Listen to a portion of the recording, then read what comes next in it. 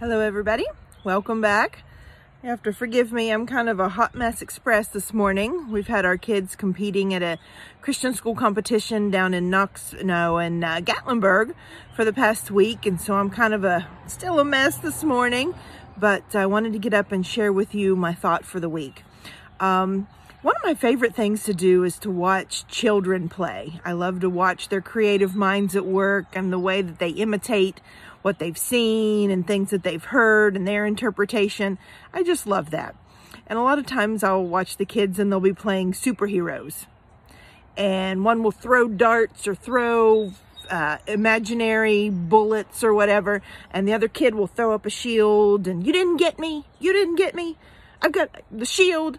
And I just love that. And I began thinking this week about shields. And as far back as the book of Genesis, the word of the Lord came unto Abraham in a vision and said, "Fear not, Abram, I am thy shield." The Lord told Abram he was his shield. And then in Samuel, 2 Samuel, he said, "The Lord is my rock. He's my rock, my fortress, my deliverer, the God of my rock. In him will I trust. He is my shield." God is my shield. Psalms 3:3, "But thou, O Lord, art a shield for me, my glory and the lifter of my head." God is our shield. Psalms 28, "The Lord is my strength and my shield. My heart trusted in him, and I am helped." The Lord is my shield. And then moving into the New Testament, very familiar passage of Scripture, Ephesians chapter 6. And the very first, verse 12, "For we wrestle not against flesh and blood, but against principalities, against powers, against rulers of the darkness of this world, against spiritual wickedness in high places." I want to read this again. For we wrestle not against flesh and blood.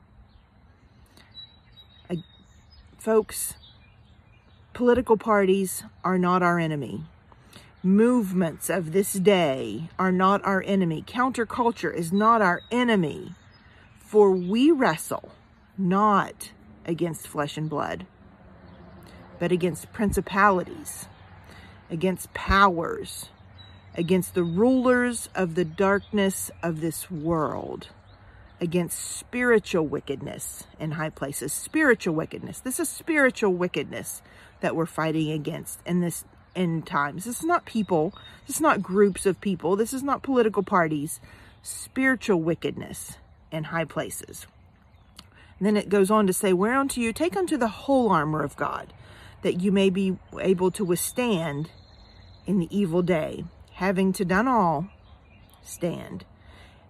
For your loins girt about with truth, and the breastplate of righteousness, and your feet shod with the preparation of the gospel of peace, and the helmet of salvation, and the sword of the Spirit, and the word of God." But the scripture I want to focus on is verse 16. "Above all, taking the shield of faith, wherewith you shall be able to quench all the fiery darts of the wicked." Now, when we think of a shield, we think a shield deflects.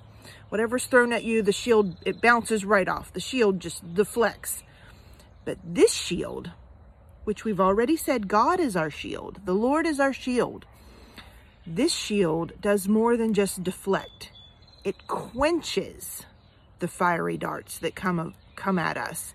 And I began to thinking about that word, fiery darts. What is it with fiery? Because as I was studying fiery, I read in the Old Testament where the Lord sent fiery serpents. Why were they fiery serpents? Why not just regular serpents? Why aren't these just darts that come at us? And then Peter says, "Beloved, think it not strange concerning the fiery trial, which is to try you, as some strange thing that has happened to you." Why not just a regular trial? What's the difference in a regular trial and a fiery trial? Fire is intense. Fire changes. Fire burns. Sometimes fire leaves a scar. Amen. Think it not strange when these fiery trials, these intense trials come at you for the Lord as some strange thing. And above all, Back to Ephesians 6:16, taking the shield of faith, wherewith you shall be able to quench the fiery darts. And here's my thought for today. This shield, these fiery darts, this shield doesn't just deflect these fiery darts and leave the fiery darts to sit and burn, leave them in the field for someone to step on, leave them for us to be hurt in the future.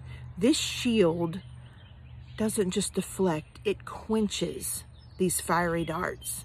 This shield, which is the Lord, he is protecting our present and he's protecting our future.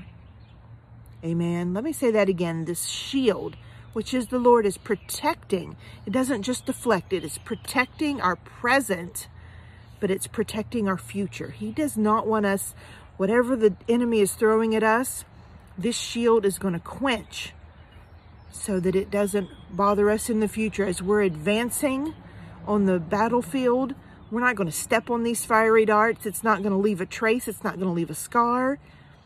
This shield, which is the Lord, is going to quench these fiery darts so that they don't bother us now or in the future. It's protecting our present and our future and our children and our children's children. Amen. Be blessed in Jesus' name.